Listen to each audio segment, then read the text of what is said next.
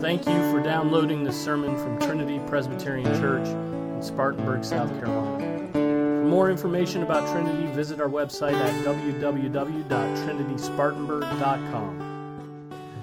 Let's open our Bibles to Genesis chapter 1.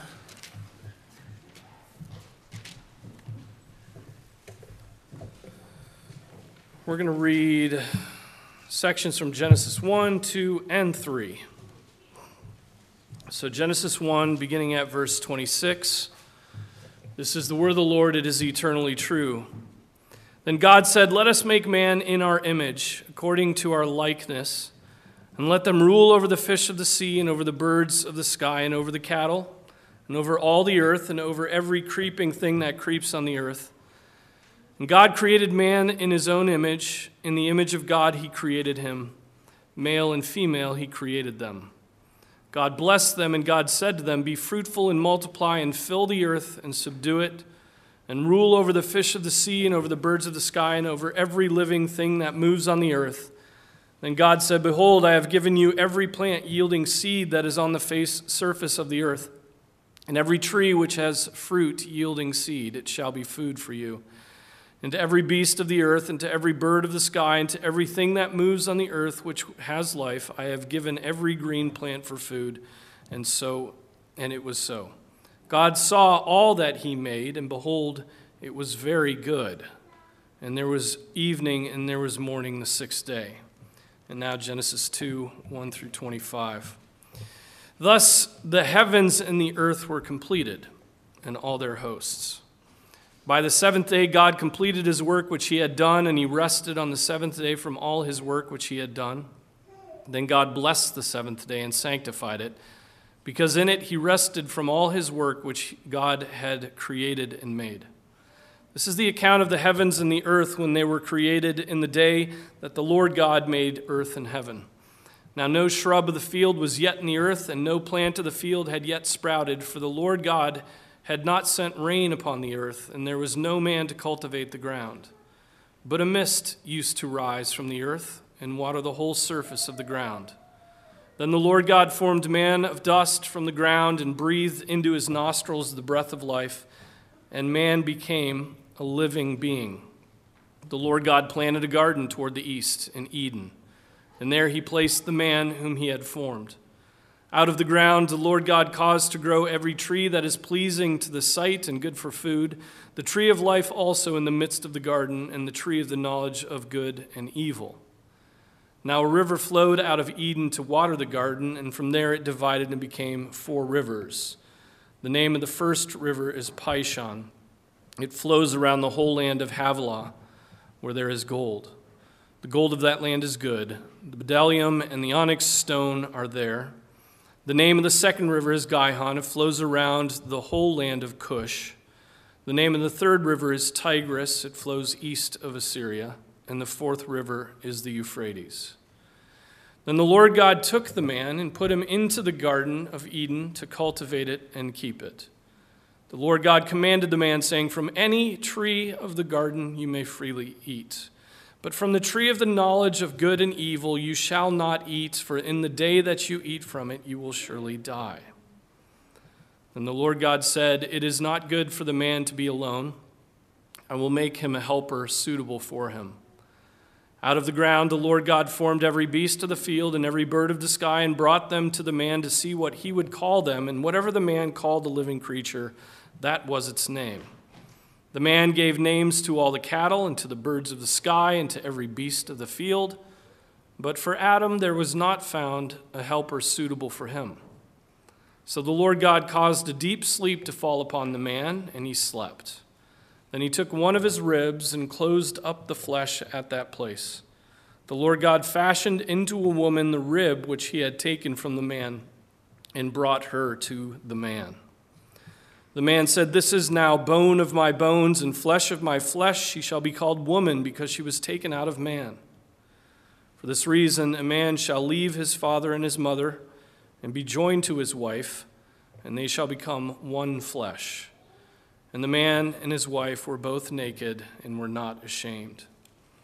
And then skipping down to chapter 3, verse 14, following the fall.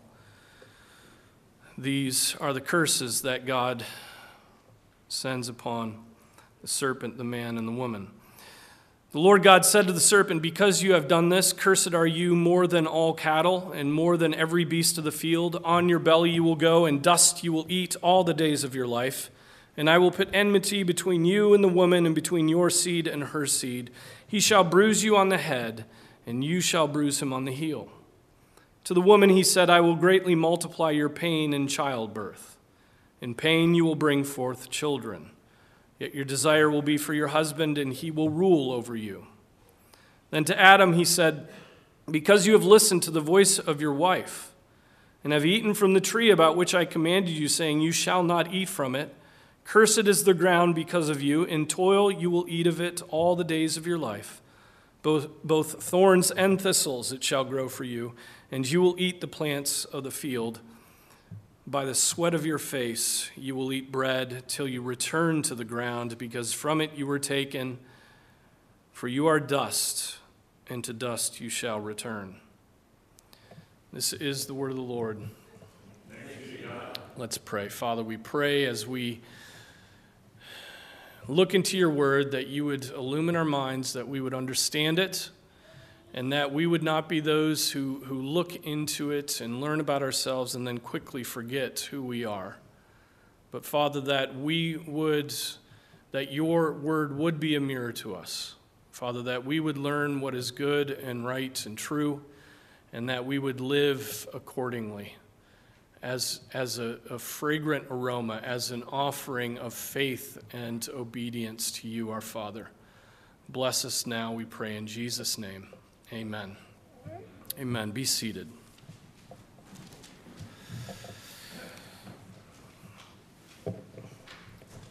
All right, from time to time, we just need to brush up on the fundamentals of the Christian faith. Okay, and so we're here right from the beginning of Scripture, and we need to brush up on male and female. He created them. This is not something that is unknown to the pulpit of Trinity Presbyterian Church. You've heard me speak on this before, but I want us to return to it just to so that we can examine ourselves whether we're glorifying God as we reflect our masculinity and femininity. Okay, and so that's what we'll do tonight. We're going back to a fundamental and brushing up. The question I'd like us to think about tonight is this: does God have a purpose? I mean, it's already a stupid question, right?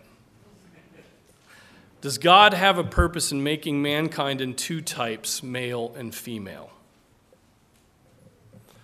Does God have a purpose in making mankind in two types, male and female? And if he does, what is that purpose? Why did he do this? Why was this the crowning work of his creation? Genesis 1:27 makes it very clear, right, that God's making us male and female was intentional. God did not create a sexless spirit, but he made us male and female. He made us male and female. He could have created us like the angels, I suppose, who are not of two types like us. Right? But he didn't create a sexless spirit. He created male and female.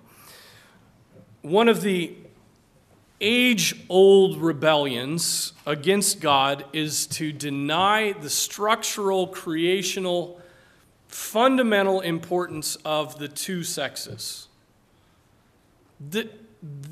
Mankind from the start, right? I didn't read that section, but mankind from the start rebelled against God's creation order there. We don't need to look far for this kind of rebellion in our society and, frankly, in our churches, do we? This rebellion against male and female, the rebellion against masculinity and femininity, the rebellion that attempts to deny God's creation order by androgenizing, if that's a word, everything.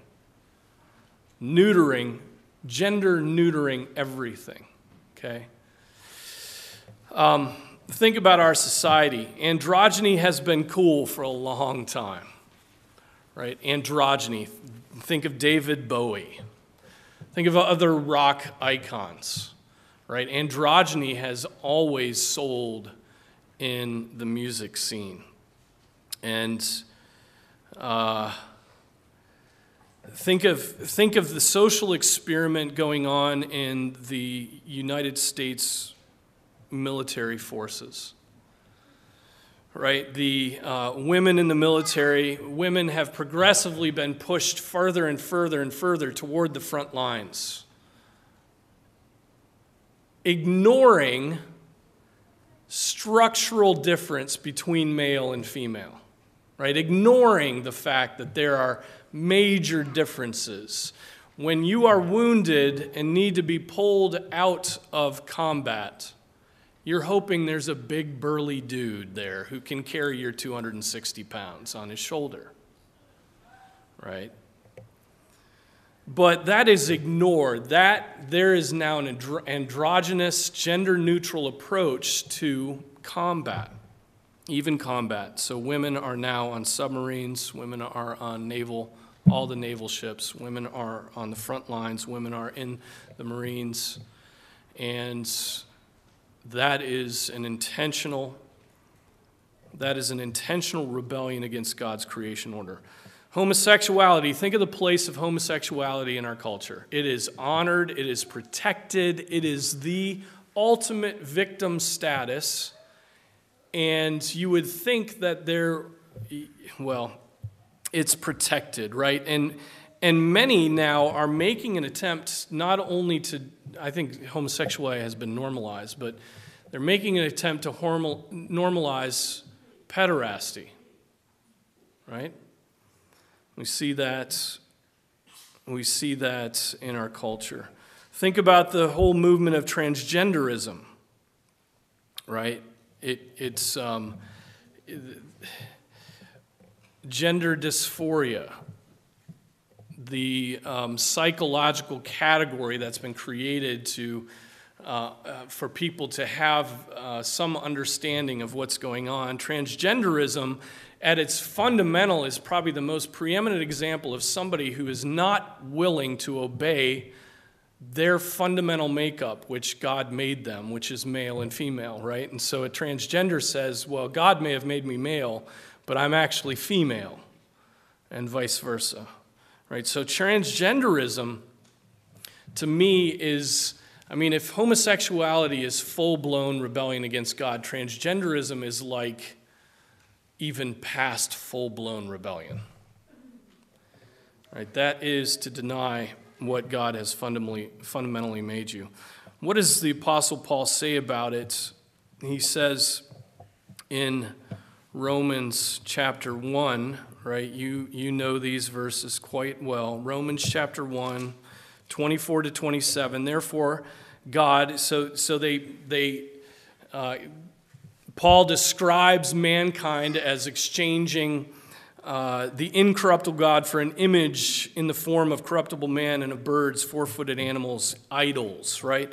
And then he says, therefore God gave them over in the lusts of their heart to impurity so that their bodies would be dishonored among them, right? If you're going to worship the body, God's going to hand that body over to its defilement. For they exchanged the truth of God for a lie and worshipped and served the creature rather than the Creator, who is blessed forever. Amen. For this reason, God gave them over to degrading passions. For their women exchanged the natural function for that which is unnatural. And in the same way, also the men abandoned the natural function of the woman and burned in their desire toward one another, men with men committing indecent acts and receiving in their own persons the due penalty of their error. Right? So this is idolatry leads to homosexuality. Idolatry leads to the worship of self. And what's more close to the worship of self than coupling with someone even of the same sex? Right? That's the height of narcissistic idolatry. Think of gay marriage. Marriage is now there's been the attempt to redefine marriage as being something that same-sex couples can engage in. And then gay adoption, right? Huge movement. Christian adoption companies are being shut down right now because they refuse to allow for gay adoption. And honestly, this is a concern that gay adoption shows that there's no concern for children to have both a father and a mother.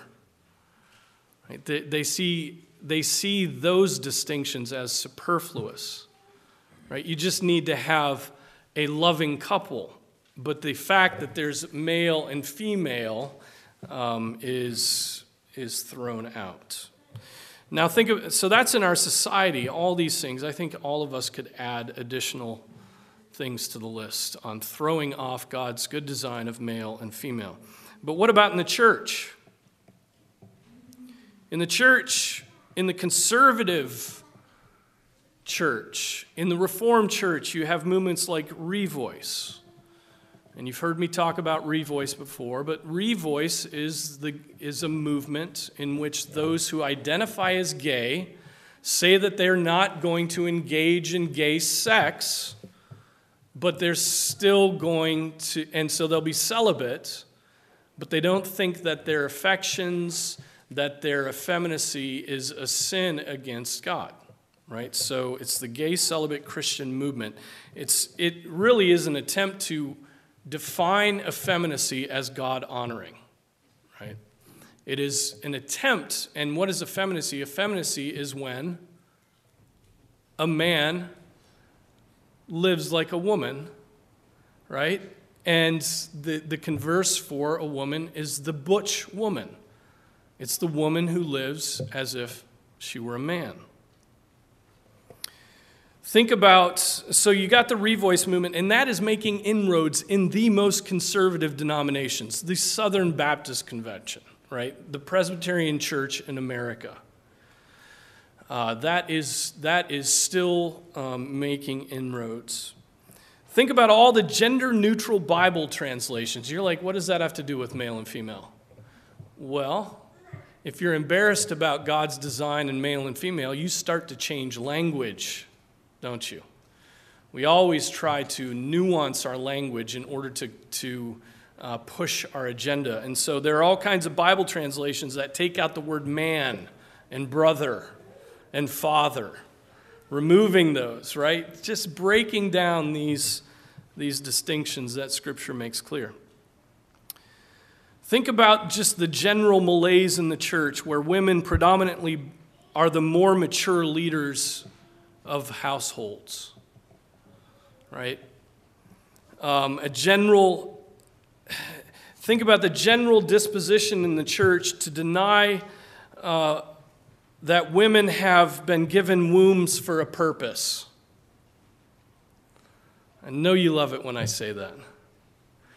But that's what we're getting down to, these brass tacks, right? We are structurally different, and that shows us what God would have for us. And so there's a general disposition in the church to deny women have been given wombs for a purpose, which is a denial of fruitfulness, which was the first command of God. Be fruitful and multiply. And there are many people who deny that marriage has a purpose, which is raising a godly seed. Right? Many people will concede that marriage is for companionship, that marriage is for pleasure, that marriage is even for protection, but then it's like, godly seed maybe not. Maybe that's too far to go. And the church denying that one of the main purposes of marriage is to raise a godly seed. What does the church and her people do to ensure that? They even use chemical abortifacients. Okay? They even use, and I'll just say it, Christians, the Christian church has to repent of this. But the Christian church has been using chemical abortifacients frequently in the past and up until now, right? And what am I talking about? I'm talking about the pill, okay? That is an abortifacient. That is something that kills children, right? You may be killing your children if you are on chemical abortifacients, okay? But what's the purpose of that? The purpose of that is we need to avoid at all costs that marriage is about raising a godly seed. I'll determine that, but God, you may not determine that. And then think also about how in the church there's generally a disposition to raise our sons and daughters in a gender-neutral way. We just think that we raise children, not that we're raising sons and daughters, men and women, males and females. And so we just, if they're in a co-ed sport, we don't even think about it, right? Let's let our sons and our daughters do simulated combat together. We don't even think about it, right? And just generally, we don't approach our children as if God has given us a girl and God has given us a boy, and that means we will discipline them different ways. We will teach them in different ways. We will show them why and teach them why God has made them this way and why that's important, why it's beautiful in both cases, whether you're male or female. And so our culture has infiltrated the church, and we are reaping the chaos of that. This sexuality is perhaps the issue that will lead to more suffering in the church in the coming decades than any other issue we've had, even than COVID. Sexuality. God's word in all things gives us the antidote to that creep, to that idolatry, to that rot, right? God's word gives us the antidote. Male and female, man in two types, is God's purposeful design. And he said what about it? He said it was very good. It was very good. There is nothing as essential to us as our sexuality. There's nothing more essential to our identities as our sexuality. We have it right from conception. Right from conception, you are male or female. It is then declared to us on the very first page of the Scriptures, Genesis chapter 1. Male and female, he made them. So let's go back before the fall of man and sin entered this world and see what God intended for male and female. What is God's purpose in making mankind in two types, male and female? Does our text begin to give an answer? Well, yes, it certainly does. So back to Genesis chapter 1. First, there is something about male and female that expresses the image of God. The image of God. In that respect, male and female are both needed to express God's image.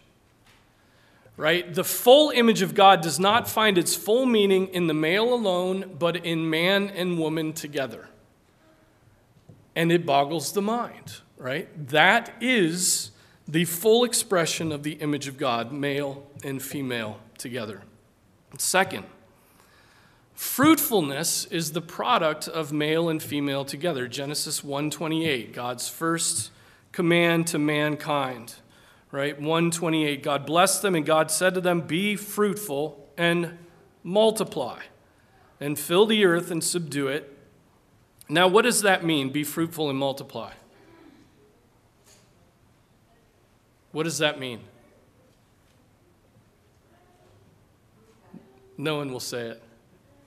It's so obvious. Thank you. Yes, that's what that means. Right, but I think we need to be so stupid right now. Right, I think we need to just say, okay, that means have children. Because our disposition by our culture is don't have children. Children are a negative. Children will burden you. Children are a drag. And in many respects, they are that. They're hard work, but they're glorious. They're glorious. They're children of God. They're created in His image, right? They are sanctifying, but they are also that children would be the fruit of a man and a woman's love is glorious, is it not? That there would be a living soul, an eternal soul made based upon the coming together of male and female. It's like a miracle. Right? So fruitfulness is a product of male and female, God's first command to mankind. And from fruitfulness comes what? Dominion. Dominion. Do you want to see Christ's church grow? Have some babies. Right? That is God's normative way of growing the church. Have babies, take dominion. Right? Rule over the earth. Third, man, we note, is given a specific task. Genesis 2:15. He is put into the garden to what? To work. Cultivate and keep that garden. He is to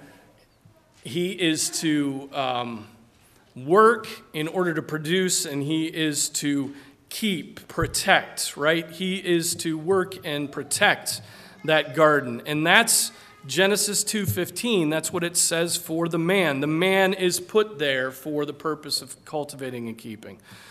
Fourth, why is the woman made? Why was the woman made?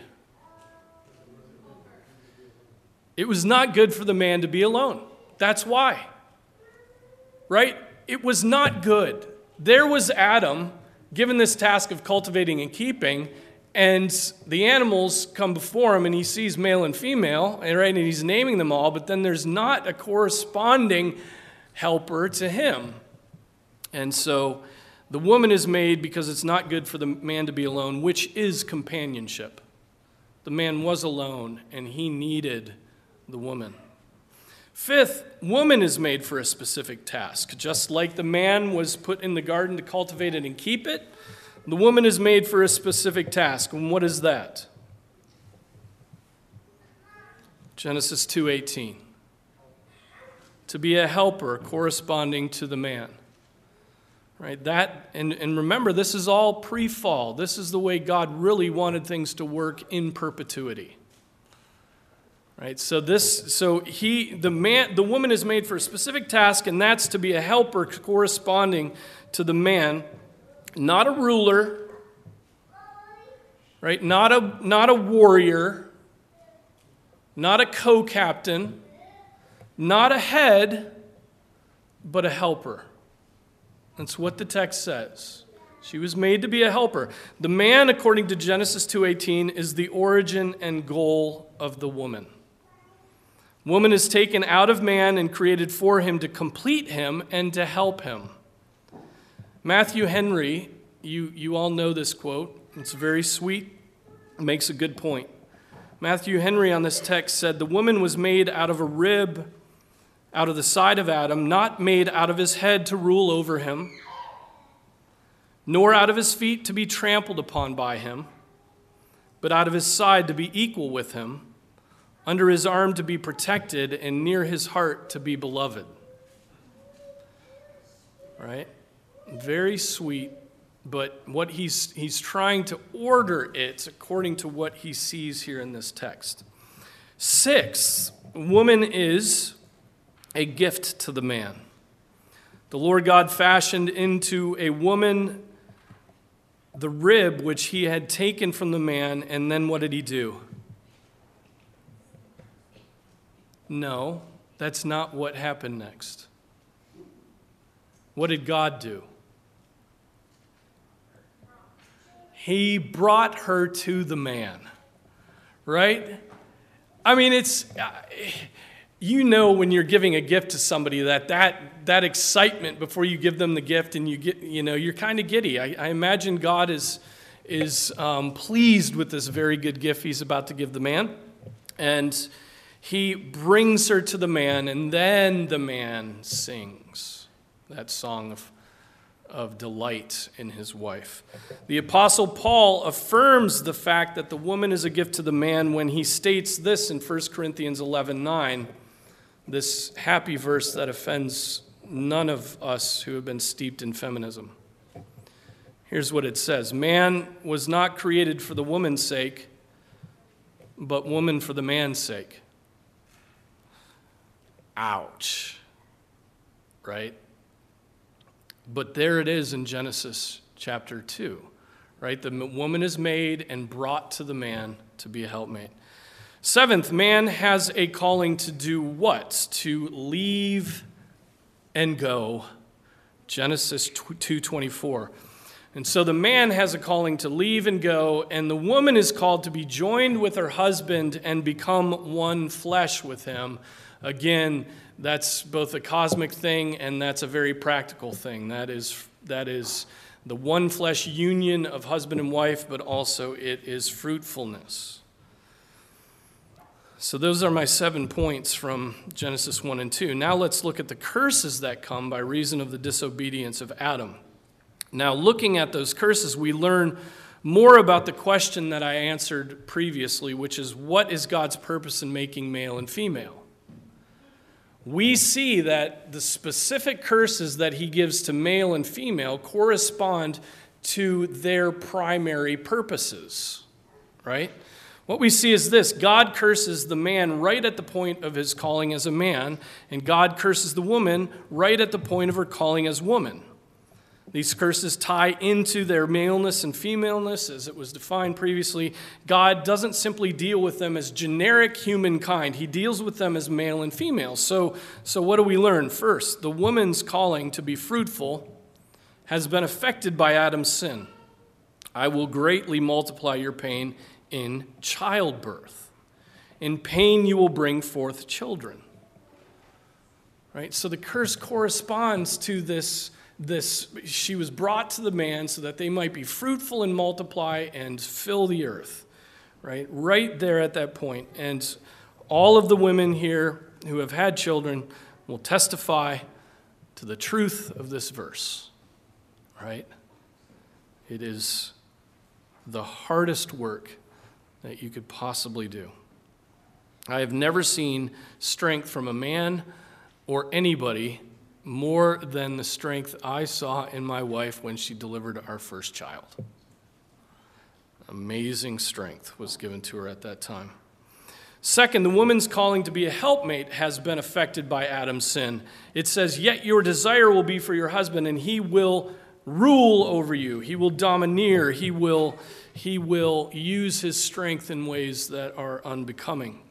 And so the relationship is affected. Orientation toward her husband is now affected, right? She's supposed to be a helpmate and oriented toward her husband, and her husband's a jerk. Third, also implied is the husband's calling to lead, teach, and guide, because it says in Genesis 3:17, "Because you have listened to the voice of your wife." He should not have listened to the voice of his wife. He should have taught her. He should have encouraged her to go in a different direction. He should have led. He should have stood forward and said, no, that's not good fruit. Don't eat that. He could have said even, don't eat that woman. Don't do it. But he did not, right? And she led him into eating the fruit. And so implied in that is the husband's calling to lead, teach, and guide. Fourth, the man's calling to cultivate and keep the garden has been affected by his sin. Genesis 3:17-19, "Cursed is the ground because of you. In toil you will eat of it all your days. Both thorns and thistles it shall grow for you. And you will eat the plants of the field. By the sweat of your face you will eat bread till you return to the ground, because from it you were taken. For you are dust, and to dust you will return." And so God curses his work. His calling to cultivate and keep is going to be really difficult, right? Because those thistles and those thorns will come up and destroy the crops that he's planted and the works that he's doing. And men, we And women, we know that feeling, don't we? Nothing, we put our hand to a task, simple thing. We're going to change the oil in our car. It's going to take 15 minutes. You start taking the bolt off, you get the oil out, and, it's not the right color. You wonder what it is. And then you try to you drain it out, you put the filter on, and you mess up the threads. And you're like, okay, I got to run down to the store, get another oil filter. You mess it up, and then you mess up the threads when you try to put back the plug. And so this 15-minute that would have saved you from having to go to Valvoline and do it for $70 ends up costing you $80 and 6 hours. Right? And so that's thorns and thistles, isn't it? That's thorns and thistles. So, again, male and female mean something, and God has defined them differently, and because of their maleness and femaleness, he has given them appropriate tasks, and the curses that God gives, the discipline that God brings, corresponds to those original tasks. Now, the New Testament gives us some reflection on this creation account.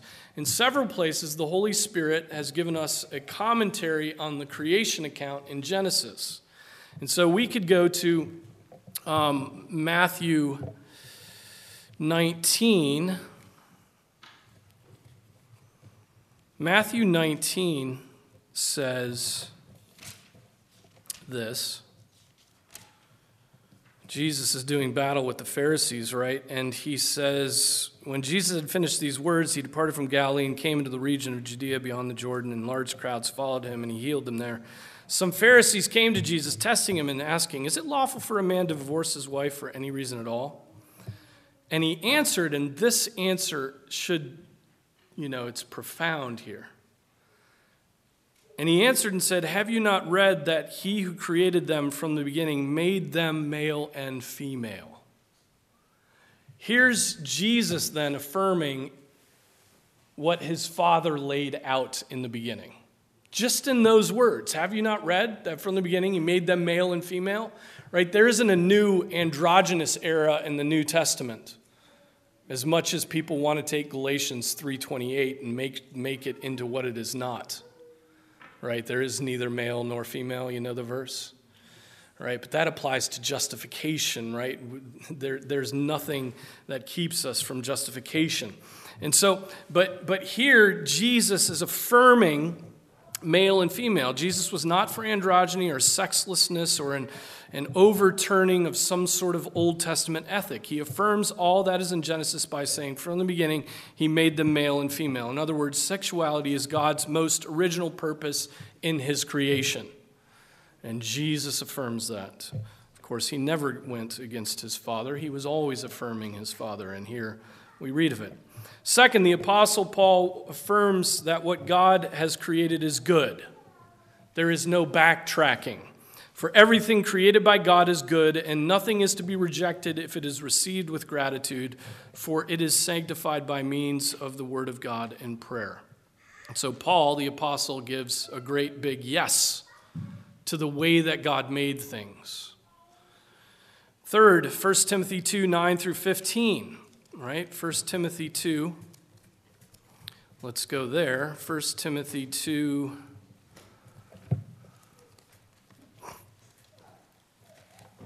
9 through 15 says, likewise, I want women to adorn themselves with proper clothing, modestly and discreetly, not with braided hair and gold or pearls or costly garments, but rather by means of good works, as is proper for women making a claim to godliness.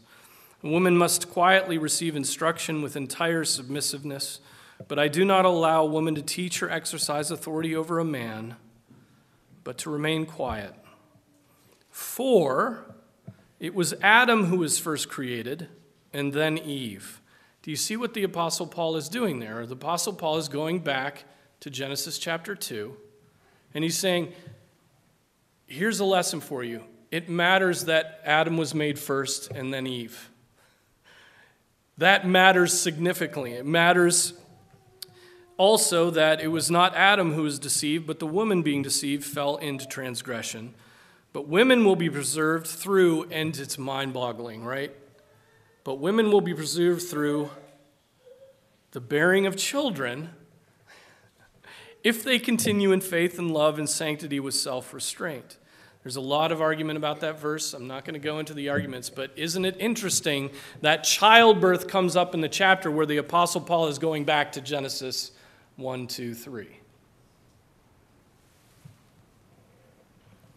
Okay, and so in 1 Timothy 2, 9 through 15, there's an affirmation that male and female were created distinct identities, and that the order of creation, Adam first, then Eve, has implications.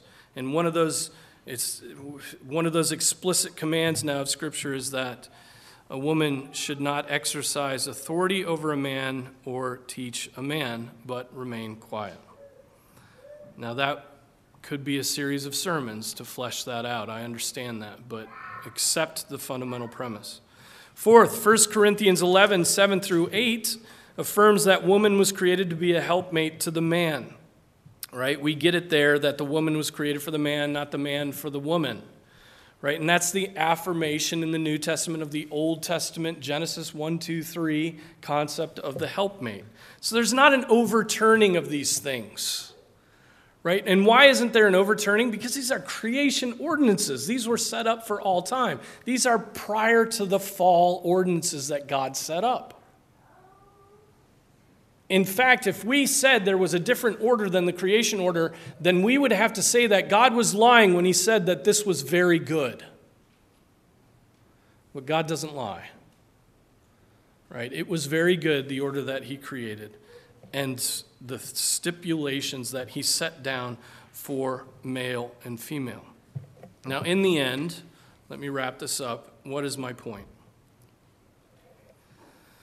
My point is that God has a purpose in making you a man or in making you a woman. Don't let the culture destroy that purpose in you.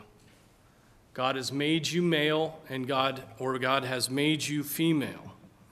Right? This purpose has been lost, perverted, shoved aside, denied, even though sexuality is so significantly on display at the creation of the world and in the time period when Adam and Eve lived in that perfect garden with God. Right? Will we learn from it or adopt our culture's androgynous approach to sexuality and to all the implications of sexuality, like leadership and authority and child-rearing and sex? And so let us be men and women of the Word first and subordinate ourselves to God's will because he made male and female and said that it was very good. So men and women, are you obeying God's built-in design for you? You know, he's programmed you a certain way, and he's programmed you by giving you the XX or the XY chromosome. Right?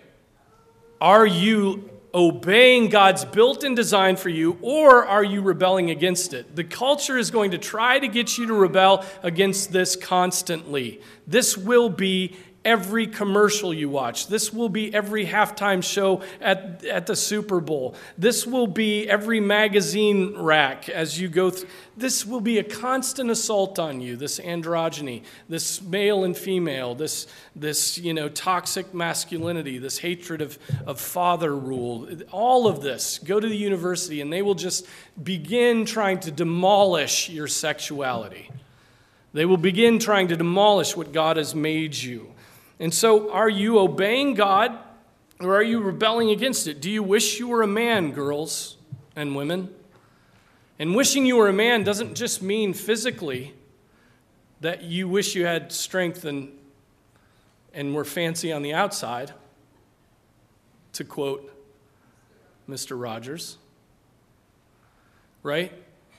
It means, do you want, in every situation you are, to dominate and to lead? Right? It means when there is controversy that as a woman you always speak up and you're not willing to be quiet. right? There are ways that we can work against our sexuality and want to be the man rather than the woman in ways other than physical ways, right? Or do you, so girls, do you wish you were men? Men, do you wish you were women? Or do you just want the tasks that correspond with masculinity or the tasks that correspond with femininity?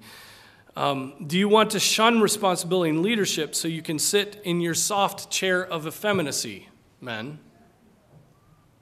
God has made you a man. He's called you to cultivate and keep. He's called you to rule and lead. And would you rather just sit in your soft chair, just sit back and play the woman?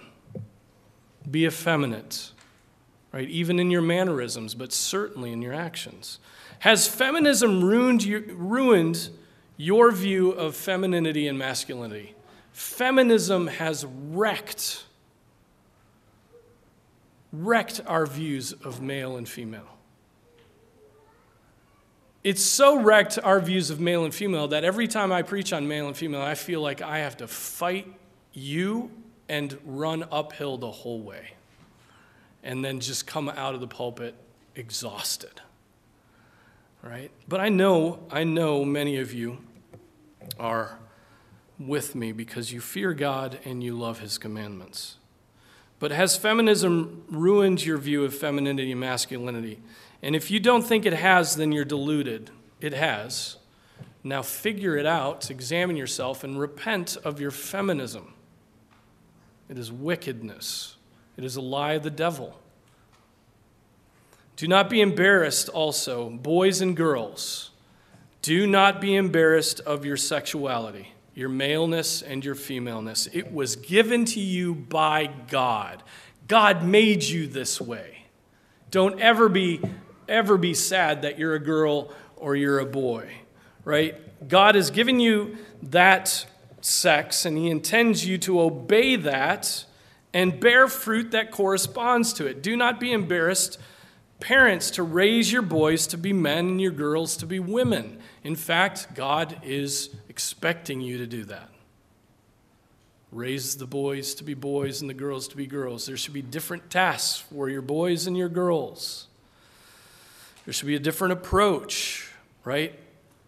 Do not be embarrassed to raise your boys to be men, your girls to be women, if you are defining things biblically. Resist the androgynous, gender-neutral approach to life that our society shouts at us all the time. That is the preeminent example of replacing the creator for the creature. It's the preeminent example of idolatry in our culture. And yet we're so interested in it. We're so tempted by it. Isn't it interesting that if you throw off God, you end up worshiping yourself? The mirror image of yourself, right? Men with men, women with women. That's what happens when you throw off God. But if you don't throw off God, then you say male and female, glorious, beautiful, right? The corresponding glory of man and woman is God's great design.